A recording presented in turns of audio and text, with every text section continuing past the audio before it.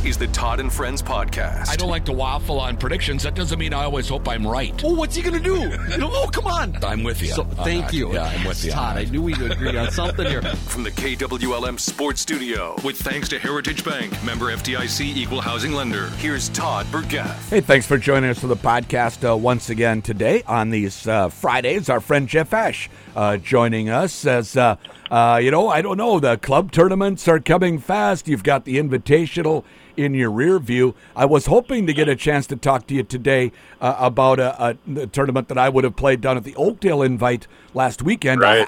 We have talked about this a lot this week, but I haven't talked to it with you about it. Now, was your son Carter down there? He was. Oh. He, not just him either. He had my pickup and my fish house. Oh, no. So yeah, it's been kind of a messy week of trying to figure that stuff all out. He actually took off with my older pickup, the pickup I'm driving now, and was hauling with that, and he called me and said, "Dad, the pickup is overheating." He goes, I can't get it to cool down, and stuff was running out of the bottom. So he said, "Any chance you can bring me your pickup?"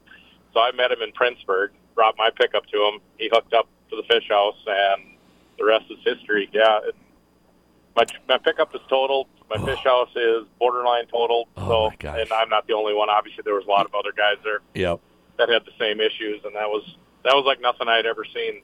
The video that Carter actually sent me, I posted on my Snap story, and it ended up, like, everybody says goes viral, but it had hundreds of thousands of views. Somebody posted it, and then somebody else posted it, and it was all over the place on Twitter, I guess. Yeah.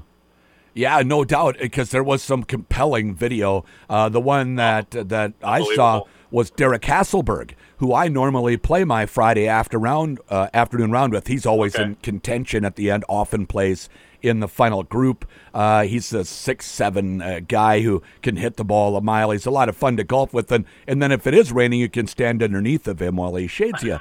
But one of the most compelling videos is the one that he posted, because they got caught on the golf course, and they scooted underneath. There's like half a shed right off the number 18 green. And there's one other one someplace else. It might not have been the one he was in. It might have been in the one out on the golf course. But it sounded like machine gun fire on the top of this shed, a tin roof shed, and they just barely got in time. They're kind of fortunate nobody got hurt in that, because, if a baseball-sized chunk of ice falls out of the sky and hits you on the head, that's not going to be good. I know. I was kind of surprised, too, because, us golfers are like, we're fine, I'm pushing it to the last minute.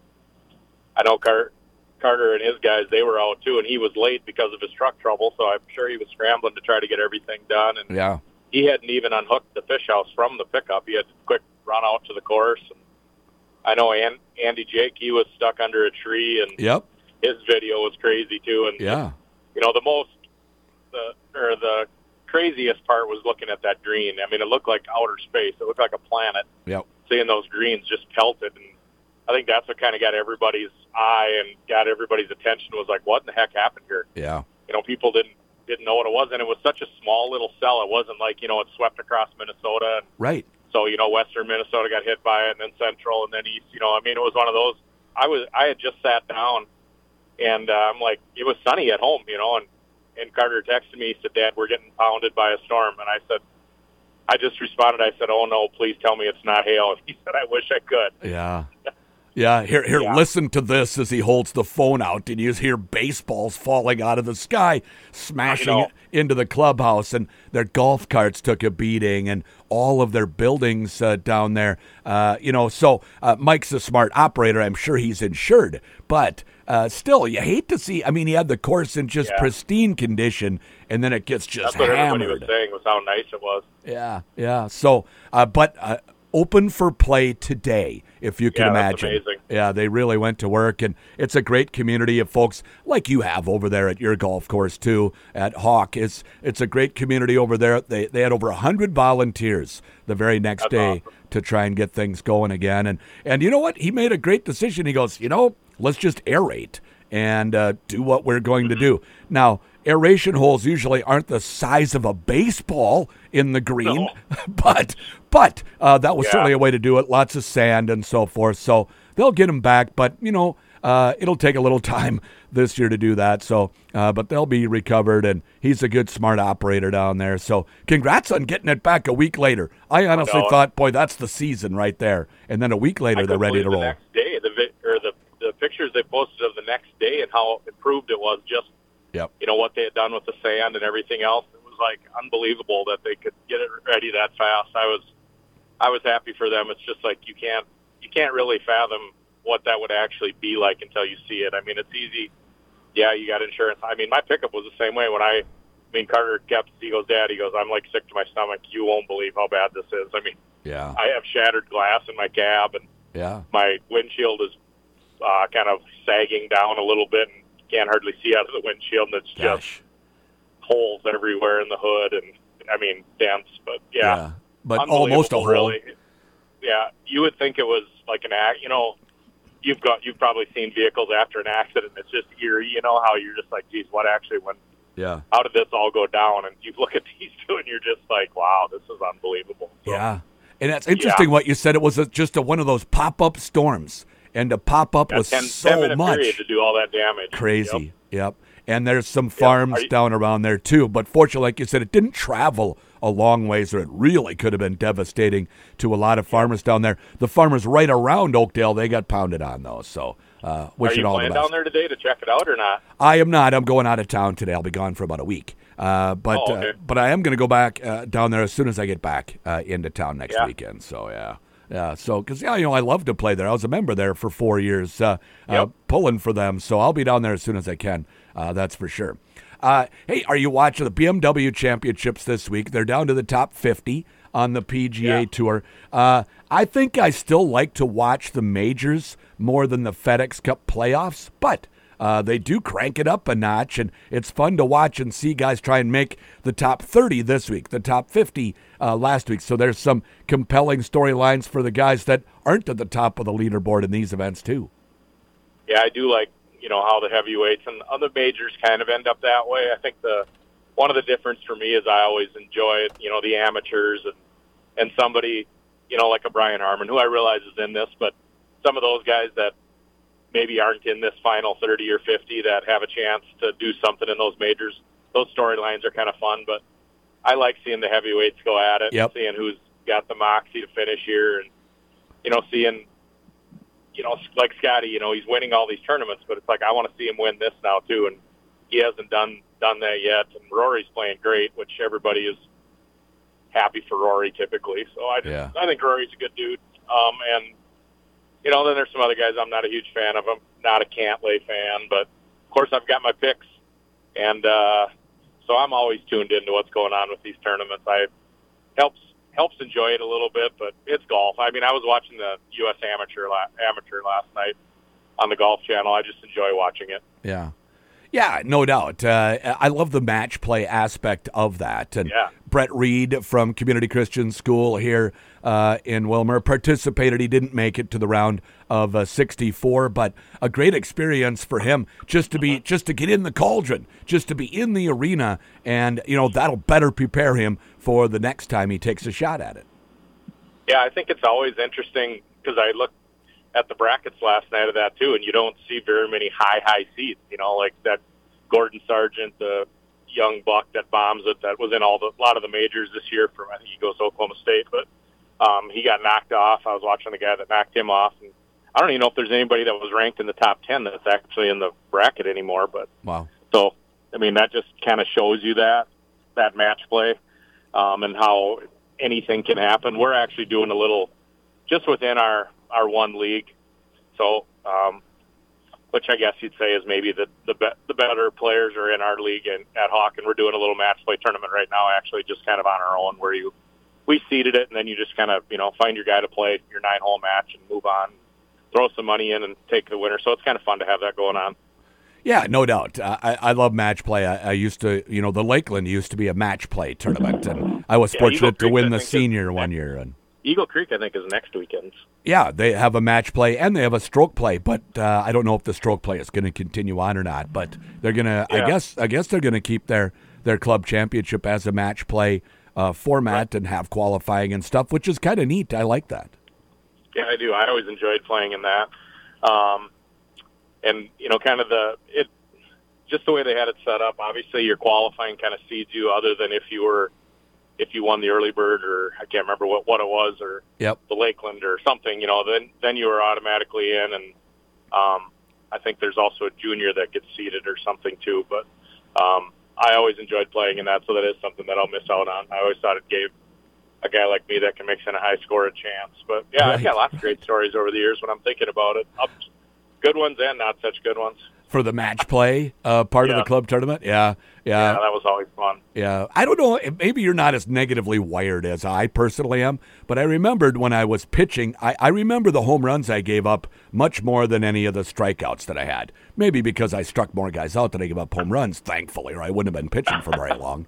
But in golf, I remember, losing to Andy Jacobson. I didn't even putt out on the 11th hole. It was already done by then, and that I'm with you on that. He just dominated, and I have other good memories, but you remember those beatdowns especially well when you're a competitor because, you don't like it, so it makes an impression. I think the hardest part, I'm just speaking for myself, the thing that, and it's taking me a while to kind of learn this or understand this about how my brain works, knows is it's so easy to hope your partner gives you holes, as opposed to you're like, oh, that's great, great, he's going to screw up so I can win this hole, as opposed to playing your game and being a little bit aggressive and things like that. It's so easy for me to kind of just try to get by and hope that I don't lose the hole and hope that maybe he screws up so I get the hole, as opposed to just winning the hole. You know what I mean? Yeah. So kind of that, you hope, I don't know, trying not to lose mentality as opposed to going out there and trying to get after it and just, do what you do. But so as good of opportunity as the match play, I also think it plays a whole different mind game with you because it's totally dependent. I mean, like yesterday, I had my match actually that I was talking about here and against my buddy Jake Rambo. And on the first two holes in Raymond, he put his balls out of bounds. So, I mean, I had to scramble a little bit on one, but, basically I'm up 2-0. It's easy to think, here we go. He's just going to keep giving me these holes. Oh, no, that's not the case. He came right back on 3, and by, hole 4 or 5, we're all square, and hole 6 maybe, whatever it was. So then you got to battle. So it's easy to kind of get ahead of yourself in that too and think, oh, I'm fine here, but there is some crazy stuff, and I've seen some crazy stuff, whether it was my match or even just watching some of the final matches too at the Eagle Creek Club tournament and even Ryder Cup and everything else. I mean, holes where you're like, yep, I got this, and somebody chips in or, things like that. It's just stuff you can't really write up, and it's just for that hole. It's also a good feeling, to know that it really doesn't matter. You blow up on that hole, you just chalk it up. Fine, they won 1 point on that hole, and you just move on to the next. And for that aspect, sometimes, let's say we're the ones that go out of bounds first and second hole. It's just like you're done. It's over. I'm not going to make enough birdies. My whole round is messed up. That's not the case there. So right, that's right. No, that's 100% true. You carry around a triple bogey around your neck like an albatross in stroke play. If you make a triple bogey in match play, you just move on to the next hole. You figure your opponent is going to win a couple of holes no matter what, so you gave him one. You'd prefer not to, but it happened, and you move on. Whereas in stroke play, you make that triple early in the round, you're behind the 8 ball the rest of the day.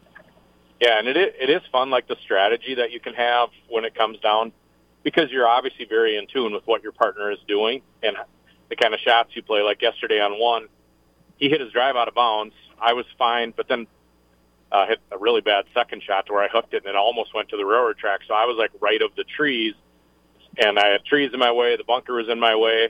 But I was like, Jake, what are you laying? Because that determined, like if I was playing my own ball, I'd probably try to do something a little creative or a little risky, to say, well, I want to get myself a birdie chance, Right. But in that case, I was like, Jeff, what you should do here is hit it way to the top of the green where it's open. Right. Of course, I didn't do that. Naturally. But my mentality was, the smart play here is get yourself on in 3. You got a 2-stroke, oh, no, I hit the tree, then I chunked a chip. So all of a sudden, I was, 4 feet, laying the same as he was on the front of the green. He sat there and watched me hit like 3 shots in a row without him hitting, that goes. So yeah, you can, it's one of those where you can tell yourself everything, but thoughts still get into the head right as you address the ball, kind of like, wow, but I think I could probably do this. Yeah, that's the wrong time for it to be coming into the noggin, but it does. Same thing for me. My mind wanders once in a while. You would think that small amount of time after you address your ball until you hit it is, whatever it is, 10, 15 seconds from the time you address it to hitting it. If you're unbelievable. Yeah, and that's a hard 10 seconds to keep my mind on one thing, or actually off of something, because for me it's a lot easier if I'm just, kind of clear, there's the back of the ball, try and hit it. But I just don't have those days very often. That's where, and we've talked about this, or I have at least on the show together, and that's that caddy relationship, that I said those guys, just the clearing of the mechanism. Yeah. And the, it's no different than a mound visit or whatever. It's like, just, okay, what's going on here exactly? Now you're fine. Let's just do that. But when it's kind of nice now, they're all mic'd up and stuff, so you hear a lot of that stuff, and it's literally like a coach on every shot for them. Like, yep, I love it. I love it. Just commit, let it go. I mean, those might be things I'm thinking I'm telling myself, but as soon as I get there, I'm like, yeah, you remember the last time you shanked this one to the left? What? It is. Yeah, our self-talk sometimes isn't very positive. Yeah, like, oh, I didn't get back to that person. Oh!